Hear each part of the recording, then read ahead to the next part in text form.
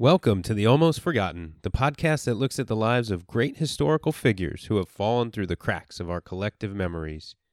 In this episode, we finish telling the story of Alexander the Great's successors, the Diadochi. You're probably here because you've listened to the previous 4 episodes. If so, thanks for sticking with me. I hope you'll stay for the rest of the season as we do individual profiles. If you haven't listened to the previous 4, well, this will probably be a little confusing for you. Maps and images from this episode can be found on the website almostforgotten.squarespace.com. If you have any questions, please send them to almostforgottenpodcast@gmail.com or find me on Twitter @thealmostforgot. Without further ado, except for the theme song, it's time to conclude the series on the successors to Alexander. This is Season 2, Episode 5, The Diadochi, Seleucus, Ptolemy, and the End. And this is The Almost Forgotten.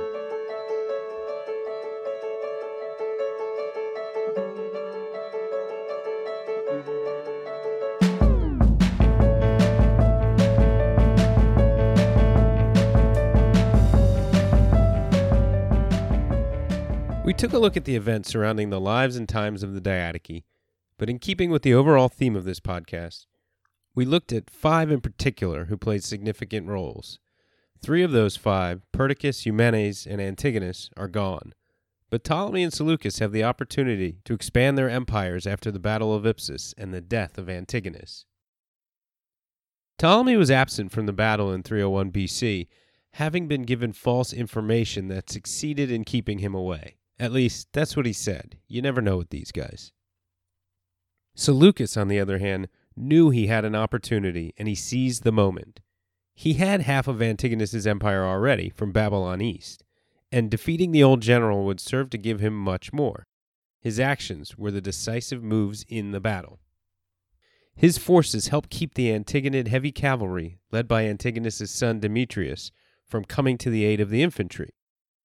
Leading Demetrius away from the battlefield, something that was possibly done by Seleucus's son Antiochus, may well have been exactly what their plan was.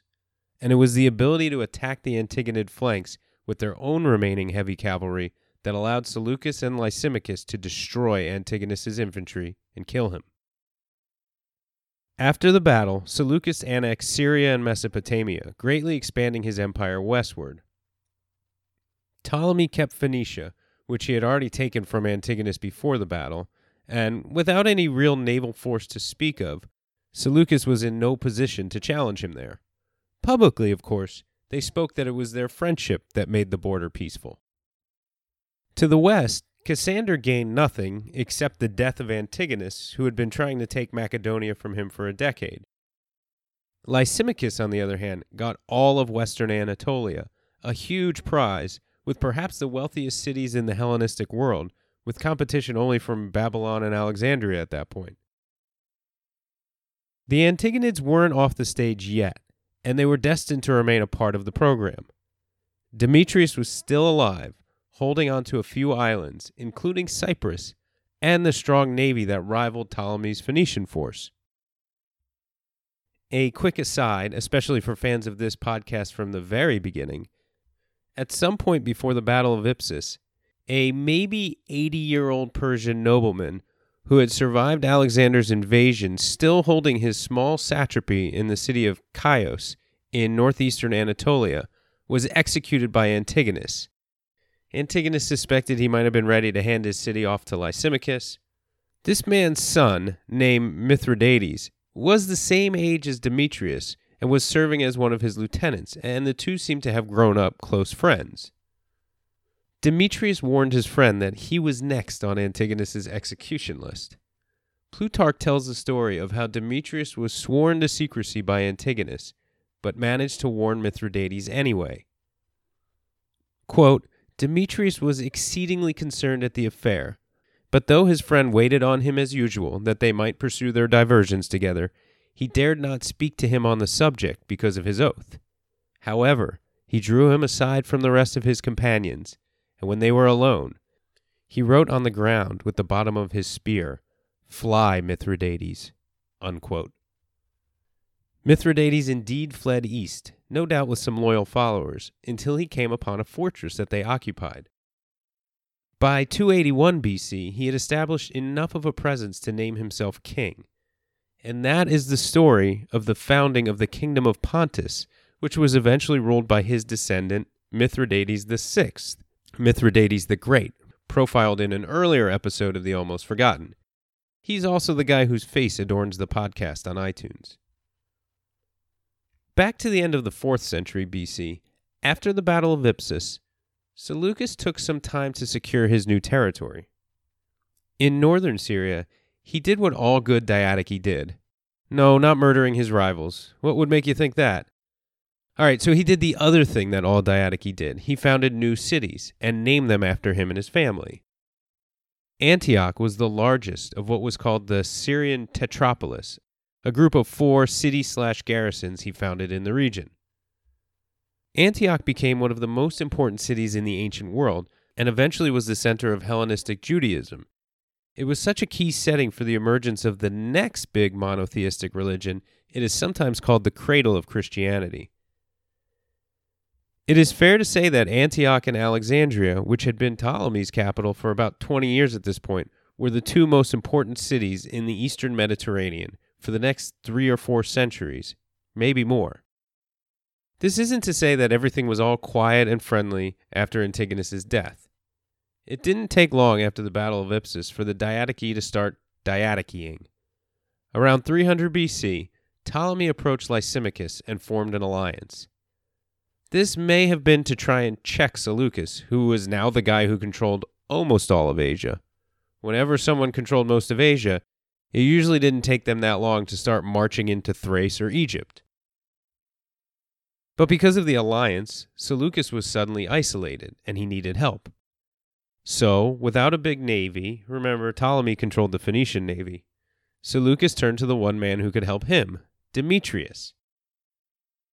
Demetrius had made it to Athens, but the citizens there wanted nothing to do with him and wouldn't let him back in the city that had been his base of operations for the last few years. They claimed to be striving for neutrality, so they gave him back his warships that were docked in Piraeus. Rather than start a fight, he took his ships and he left. He still controlled some islands in the Aegean and a large naval force. Seleucus and Demetrius allied around 298 BC, and another set of partnerships looked like it might lead to war again. But a peace was brokered between the 2 maritime rivals, Demetrius and Ptolemy. Seleucus helped broker the peace, so no major fighting happened. An uneasy peace remained, with relatively little conflict, although with these guys there was always some conflict. In 298 BC, Demetrius attacked and conquered Cilicia, which, although in Seleucus' territory, had been given to Cassander's brother Pleistarchus as a reward for leading Cassander's troops in his brother's place at the Battle of Ipsus. Demetrius stayed there for a few years, growing his power and expanding his navy, all the while worrying his ally and now neighbor Seleucus. His rule there wasn't considered benevolent, and he faced the possibilities of internal strife, Seleucus changing his mind about the alliance, or even Lysimachus deciding to act upon him. So he abandoned the region in 296 BC and set up shop in Cyprus.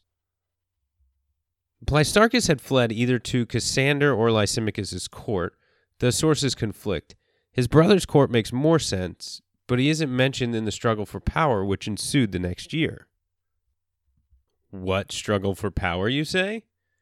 Well, in 297 BC, Cassander, who was quite ill, died. Cassander's eldest son and heir, Philip IV, died soon after. He was apparently very ill as well. So, 2 of Cassander's teenage sons, Alexander V and Antipater II. Okay, he really should have been called Antipater I as far as kingliness goes, because the original Antipater was never actually a king, but whatever. Were given Macedon as joint rulers. They were actually half-brothers with different mothers, and I'm sure you can guess how this one turned out. But before that budding civil war in Macedon concluded, the following year, Demetrius had decided it was time to make his way back to Greece. He actually lost a bunch of ships in a storm on the way, but set about taking some smaller towns before turning his attention to his real target, his old stomping grounds that had kicked him out, Athens. By 295 BC, the besieger had besieged the city to the point of famine, and in April he captured it. At first he wanted to conquer the rest of the Peloponnesian Peninsula, and he did take some cities there, but before he could finish, the rivalry in Macedon came to a head. Cassander's widow, Thessalonike, supported her son, Alexander V, and the other boy, Antipater, had her killed. Thessalonike also happened to be Alexander the Great's half-sister, a daughter of Philip II.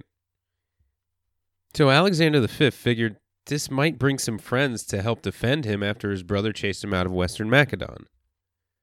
Demetrius was one who went to help, but Pyrrhus, the king of Epirus, a territory to the west of Macedon, had been inserting himself into the Macedonian kingship discussion for a few years now, and he got there first. He reinstalled Alexander in the west, but stopped short of taking eastern Macedon from Antipater, possibly because of interventions of Lysimachus, who bordered his territory to the east. Lysimachus was Antipater's father-in-law, so perhaps that itself was enough of a threat. Either way, Lysimachus and Pyrrhus were probably both content to each have a border client kingdom, even if they were both pieces of Macedon in between the two of them. So when Demetrius caught up to Alexander, he was told, well, actually, Pyrrhus already came by, so I don't really need you anymore. Demetrius was all, hey, no problem, I didn't mind taking the trip up here anyway, and invited Alexander to a banquet, whereupon he had him killed. Demetrius then took western Macedon for himself, and then marched into eastern Macedon around 294 BC and set himself up as king. Seeing what happened to his younger brother and not wanting to mess with Demetrius, Antipater II fled to Lysimachus' territory in Thrace. Lysimachus took him in for the moment, but did nothing to help him get his territory back. Lysimachus and Demetrius negotiated a peace, and Demetrius became the new king of Macedon. Lysimachus eventually killed off Antipater II, essentially ending the original Antipater's dynasty, although one nephew survived to sit on the throne for a few months before being chased off. While Demetrius was concerning himself with taking Macedon, Ptolemy was concerned with recovering Cyprus. Demetrius, if you recall, had taken the island for his father way back in 306. Ptolemy finally recovered the island in 294, and sent Demetrius' wife and other members of his inner circle safely to Macedon. Although Cyprus had changed hands a few times already, Antigonus, Ptolemy, and Demetrius had all held it previously, this time Ptolemy kept it, and it stayed in his kingdom until Cato the Younger annexed it for the Roman Republic in 58 BC. Ptolemy also took back the pieces of Phoenicia that Demetrius held, kicking his troops out of Tyre and at least one other city there, but Ptolemy was slowly getting out of the business of politics. By 289 BC, he named his son Ptolemy II as his successor, but this wasn't his eldest son. His eldest son was named Ptolemy Karanos and was the son of Eurydice, not the one we talked about before, but the one who was Antipater's daughter. Ptolemy Karanos was the result of one of those early Diadochi marriage alliances. But along with Eurydice came a woman named Berenike, her lady-in-waiting. She was a Macedonian noblewoman, and Ptolemy apparently fell in love with her as well, and made her one of his wives too. She gave birth to the boy who would eventually become Ptolemy II. It's not clear why Ptolemy chose Berenike's son as opposed to Eurydice's sons as his heir, but in 285 he named him co-regent. Ptolemy Karanos, now a rival for the throne with his half-brother, was compelled to flee Egypt. In 283 BC, Ptolemy I Soter, Ptolemy the Savior in English, finally died at over 80 years old. He and Berenike's son became Ptolemy II officially. Ptolemy had been careful in his decisions. Whether he pushed for Egypt or it was just given to him, it was the perfect spot for him. He was cautious in his dealings and alliances, and rarely got involved directly in major conflicts outside of the Levant and the Mediterranean. Despite being cautious, he wasn't timid, as it was his actions that brought Alexander's body to Egypt, and he was really the first of the Diadochi to openly rebel against the new regime, even if he didn't explicitly state it. Ptolemy was also a patron of the arts, most famously Euclid. There's stories of Euclid and Ptolemy interacting, and Euclid wrote his 13-book treatise Elements, one of the most important textbooks ever written while living in Alexandria. And Ptolemy built the famous Library of Alexandria, one of the greatest collections of books in the ancient world. It was actually part of a larger complex that functioned as a learning center where scholars could gather, a sort of university. He helped turn Alexandria in Egypt, founded by his former king, into one of the most important cities of the ancient world, an urban center comparable only to Antioch in that part of the world. According to Diadochi, writing in the last half of the last century BC, quote, "Many reckon it to be the first city of the civilized world, and it is certainly far ahead of all the rest in elegance and extent and riches and luxury. The number of its inhabitants surpasses that of those in other cities. At the time when we were in Egypt, those who kept the census returns of the population said that its free residents were more than 300,000, and that the king received from the revenues of the country more than 6,000 talents." Unquote. With Ptolemy's death, only Lysimachus and Seleucus were left among the original group of the Diadochi. Demetrius had taken Macedon, but by this point he had stopped being much of a problem to them. Demetrius had spent so much time wandering outside his new Macedonian territory, trying to take places like Athens again, that his neighbor Pyrrhus of Epirus kept attacking his kingdom. Around 288 BC, a few years before Ptolemy's death, Pyrrhus and Lysimachus forced him out of Macedonia and split it up. Eventually, Lysimachus took the kingdom from Pyrrhus for himself. Demetrius' next move was to try and retake western Anatolia from Lysimachus in 287 BC. Lysimachus sent his son through Antipater's daughter, Agathocles, to defend it. Demetrius took the southwestern satrapies of Lydia and Caria, but Agathocles began to take the cities back from his uncle Demetrius, who was forced further east into Asia Minor. So Demetrius decided to just keep going east and take on Seleucus' massive empire. But his men began deserting him, and his forces dwindled. Seleucus didn't engage him at first, and instead watched as his army melted away. Eventually, the two forces did face each other down. Seleucus walked in front of Demetrius' force without a helmet on, and when they saw the face of one of the Diadochi, the men realized he was giving them an opportunity to save themselves. They refused to fight and handed Demetrius over to him. Demetrius became Seleucus' prisoner, and Lysimachus demanded his execution, but Seleucus held on to him, probably just in case he could use him later on. Demetrius didn't last very long, though, and he died in 283 BC. Meanwhile, Agathocles, son of Lysimachus, became quite popular in Asia Minor, thanks to ending Demetrius' onslaught in the region. It seemed that he had sort of built himself an independent kingdom and even minted his own coins. It's possible that he planned a rebellion against his father, who hadn't named him as his heir yet. Or it might have just been court intrigues that spread false rumors of that happening. Ptolemy's daughter and Ptolemy II's sister, Arsinoe, was queen there. It seems that if it was simply court intrigues, she might have been involved in implicating Agathocles. We have no idea if an actual battle occurred, but by about 284 BC, Lysimachus had captured Agathocles and had him executed. To confuse the situation more, Ptolemy Keranos was also involved in this circus. When he had fled Egypt, he wound up in Lysimachus' court. Arsinoe was his half-sister, and he may not have had much love for her, but his full sister was married to Agathocles. She, along with Keranos and some of the other leaders from the cities in western Anatolia, fled, not west, but instead east, to Seleucus. Whether this implicates Agathocles in conspiring with Seleucus or not is not at all clear. But if Seleucus wasn't planning on doing anything before, an entire region in turmoil got him going.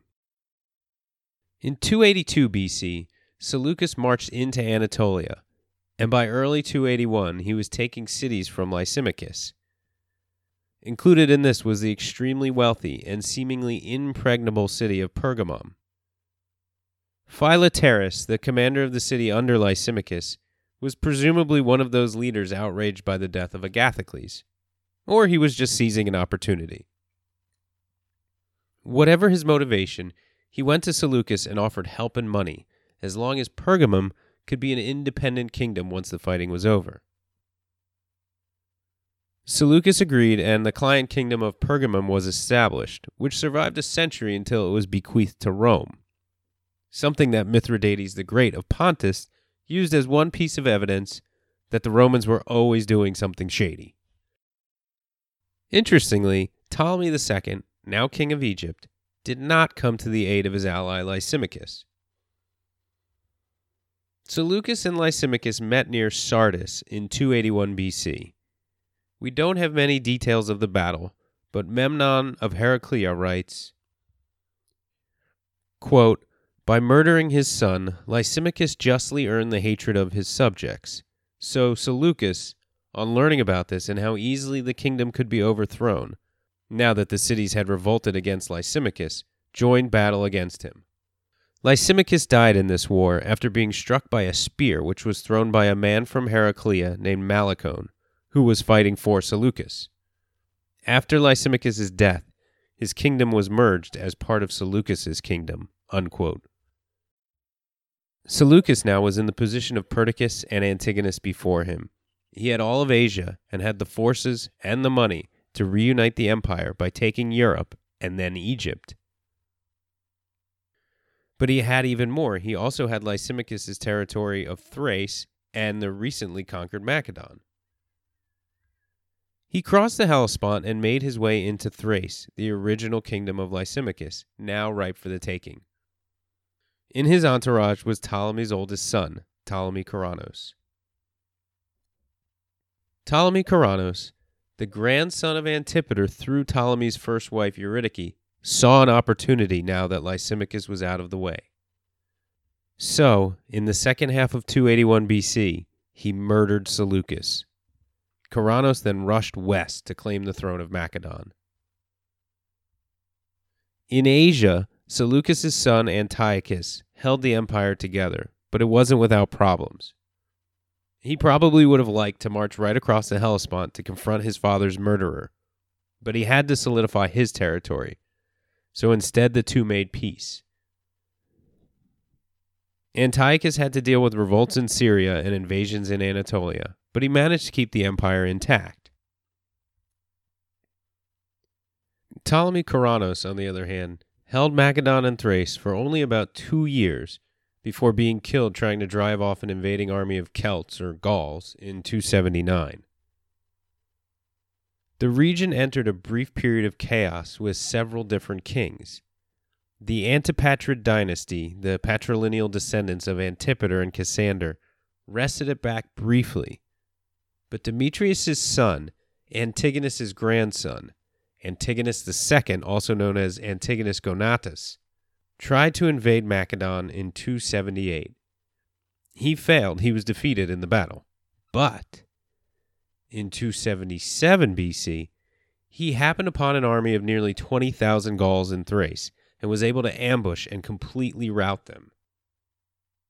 As they had wandered around much of the Balkan Peninsula for the previous 2 years, sacking the countryside, Antigonus II was now a bona fide local hero.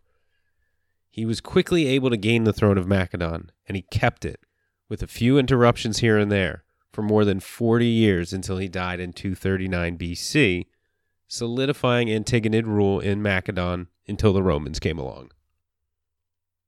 By the time Antigonus Gonatas became king, the sons of Seleucus and Ptolemy, Antiochus I and Ptolemy II had already been installed as the leaders of their fathers' realms. Their fathers introduced stability that would be carried on for a century. Ptolemy II ruled for nearly 40 years. He lived until 246 BC and passed the kingdom on to his son, Ptolemy III, who ruled for 2 decades himself, until 222 BC. In Asia, Seleucus' son Antiochus I ruled for 2 decades, as did his son Antiochus II, and his son Seleucus II, who reigned until 225 BC.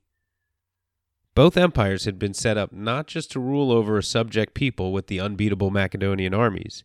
They were set up to rule as functioning governments. In Dividing the Spoils, Robin Waterfield writes, quote, "Neither Ptolemy nor Seleucus was ever quite a despot, and their power was diffused through the hierarchical structures beneath them. Nor were they simply bandits. They took thought for the future and wanted their sons and grandsons to succeed to functioning and profitable kingdoms after them." Unquote. But they were strangers and had to keep their people content or risk internal upheaval. Ptolemy had an Egyptian kingdom with a strong, deep, historically important culture, but it was only one culture.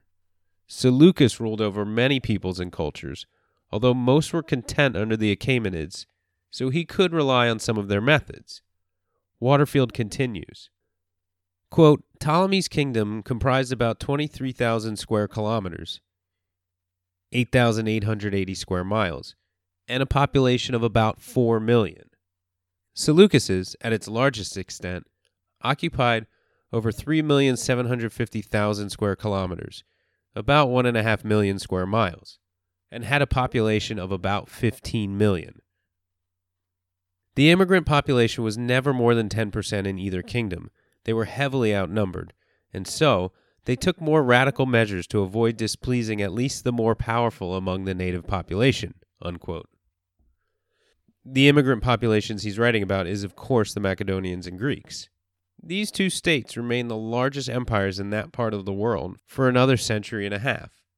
A little after 250 BC, 30 years after Seleucus' death, the provinces of Bactria and Parthia seceded from his empire.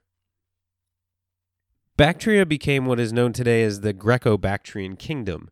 It expanded to places such as Fergana, Sogdiana, and Arachosia, before it was displaced by migrating Yuezhi tribesmen who came from the northeast. But more on that in a few weeks. Parthia also broke off and eventually grew to conquer much of the old Seleucid Empire, although that was still some time away.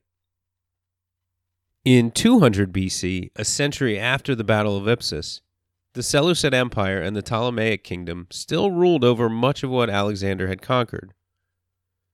The Ptolemaic Kingdom still stretched from Cyrene through Egypt to Phoenicia and held on to Cyprus and southwest Anatolia.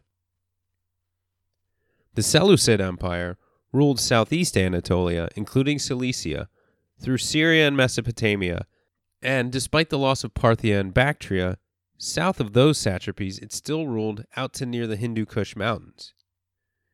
But at this point the size of the territory belied their overall health. Both had been beating each other up for the last 75 years in what is known as the Syrian Wars. This series of 6 back-and-forth conflicts was mainly over the territory south and east of what was called Syria at the time, which contained Antioch and the rest of the Syrian Tetropolis. It was also east of the coastal territory of Phoenicia, in what was called Coel Syria in antiquity. It contained the cities of Damascus and Palmyra. This wasn't the only battleground, of course, and at times the kingdom of Macedon was involved with these battles as well.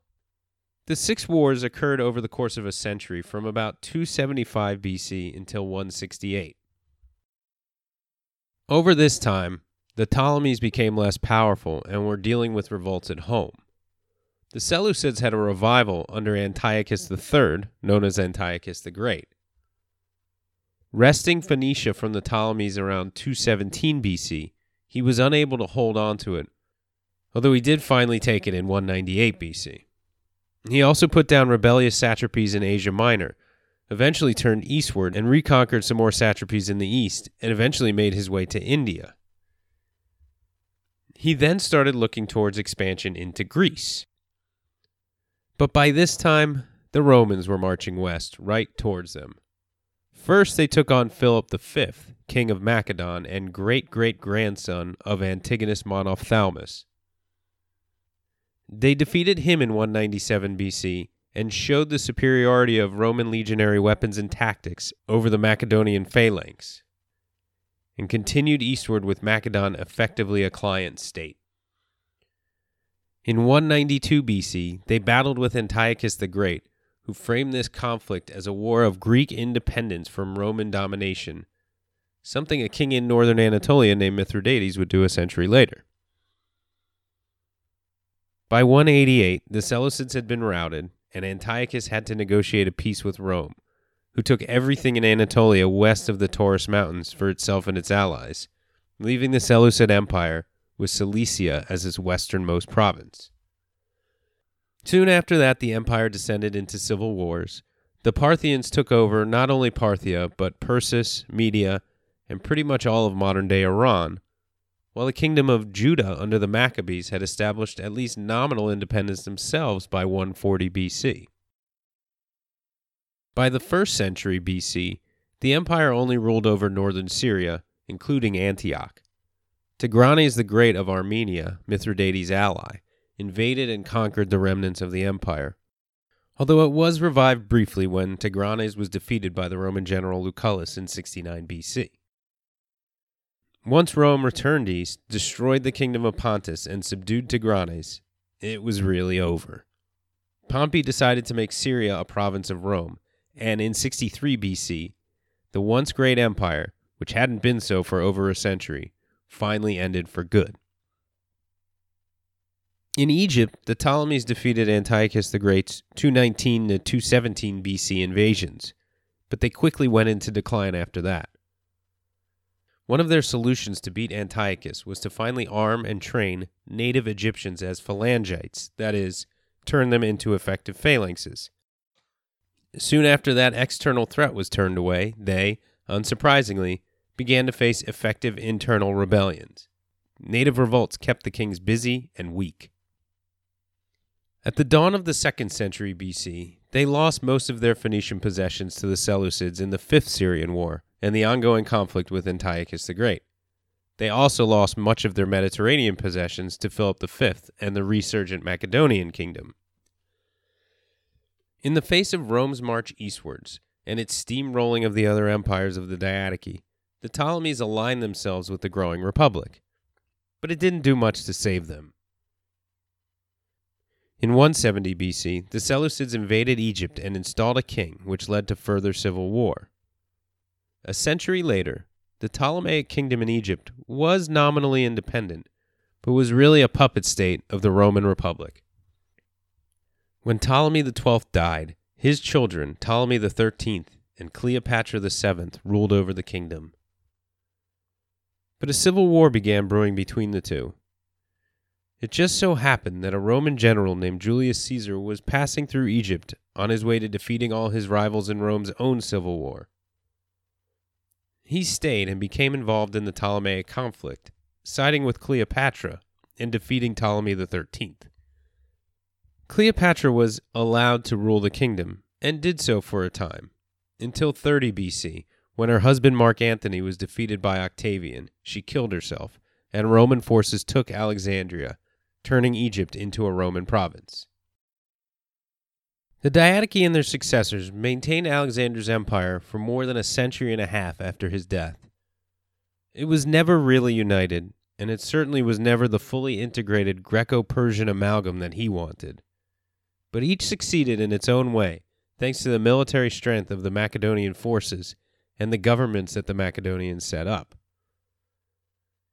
Each of the Diadochi had a unique story, but some were more remarkable and influential than others.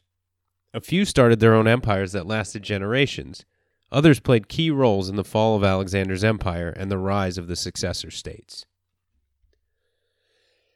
Perdiccas was the first to rule the empire after Alexander, but could not hold on to his power, and every move he made seemed to backfire before his men finally killed him to save themselves. He was ambitious, but he constantly overstepped, inducing the ire of his fellow Diadochi, and he made things worse for himself every step of the way. In the end, trying to emulate Alexander without his former master's brilliance did him in. Eumenes was perhaps the unlikeliest of all of them, a Greek bookkeeper with no military experience until maybe a year before Alexander's death. He never ruled more than a small Anatolian satrapy, but he fought for what he saw as the rightful heirs to Alexander. He wound up being a great general, and had opportunities to unite the remaining Perdiccas loyalists in Anatolia, as well as the eastern satraps, to finally defeat Antigonus. But each time he had chances to take control, and perhaps become the regent to the kings, he was betrayed, until he was finally captured and killed. Antigonus was older than the rest, one of Philip's companions, and might have been left with the unglamorous but necessary job of watching Alexander's supply lines in Anatolia, because Alexander knew just what Antigonus was, extremely competent, but even more ambitious. More than just an able general, he was calculating and cunning, and often seemed a step ahead of his rivals. For a much longer time, he held as much power as Perdiccas had, and was constantly trying to expand this power, but he died at the age of 80, trying to reach even further and set up a united empire for his son Demetrius. Ptolemy was one of the original bodyguards of Alexander, and survived almost as long as Lysimachus, although Ptolemy was older and died peacefully in charge of a kingdom, rather than in battle defending it like Lysimachus. He was not the most talented general compared to the other Diadochi, but he was intelligent, and he knew how to take advantage of the situations he was given. He left a well-run kingdom with relatively clear boundaries, which set up a century of wars along his borderlands rather than inside his heartlands. And his, for all the influence the Romans had over him, was the longest surviving of the Diadochi's empires. Seleucus was not in the true upper echelon of generals at Alexander's death, but his support of Perdiccas allowed him to gain in position until he eventually became satrap of Babylon. He used this position to take advantage of a somewhat ignored eastern half of the empire, and eventually took control of all of Asia. As soon as he had the kind of power that Perdiccas and Antigonus had, he was killed trying, like them, to push it even further. But, like Ptolemy, he was able to set up an empire, built upon the ones before it, that lasted for many generations after him. Philip II turned Macedon, a small kingdom considered too barbaric to be taken seriously, into the strongest power in Europe, and subjugated Greece. Alexander conquered the Persian Empire in the span of a decade, expanding his empire to half of the known world. But as soon as he died, the relative order of the Greek and Persian worlds fell completely apart. The Diadochi tried to pick up the pieces and create their own worlds. In their wake, they left civil wars, destruction, and a new Hellenistic world. It was they who cemented the next 200 years as the Hellenistic period, and their stories, the stories of the Diadochi, are worth remembering. Thanks so much for listening. I hope you enjoyed hearing the stories of the Diadochi as much as I enjoyed learning about it and telling it. And if you did enjoy it, I hope you stick around for the upcoming episodes. They'll go back to the format of one almost forgotten individual and his or her story per episode. It may take me an extra week to get the next episode out. I've been thinking about and learning about and writing about and talking about the Diadochi since about 3 months ago, so I'll have to shift my mindset to the new topics. But in the next episode, we will turn our focus east to someone who actually encounters one of the successor states to the successor states and writes about it. So thanks again for listening, and I hope you come back and join me next time on The Almost Forgotten.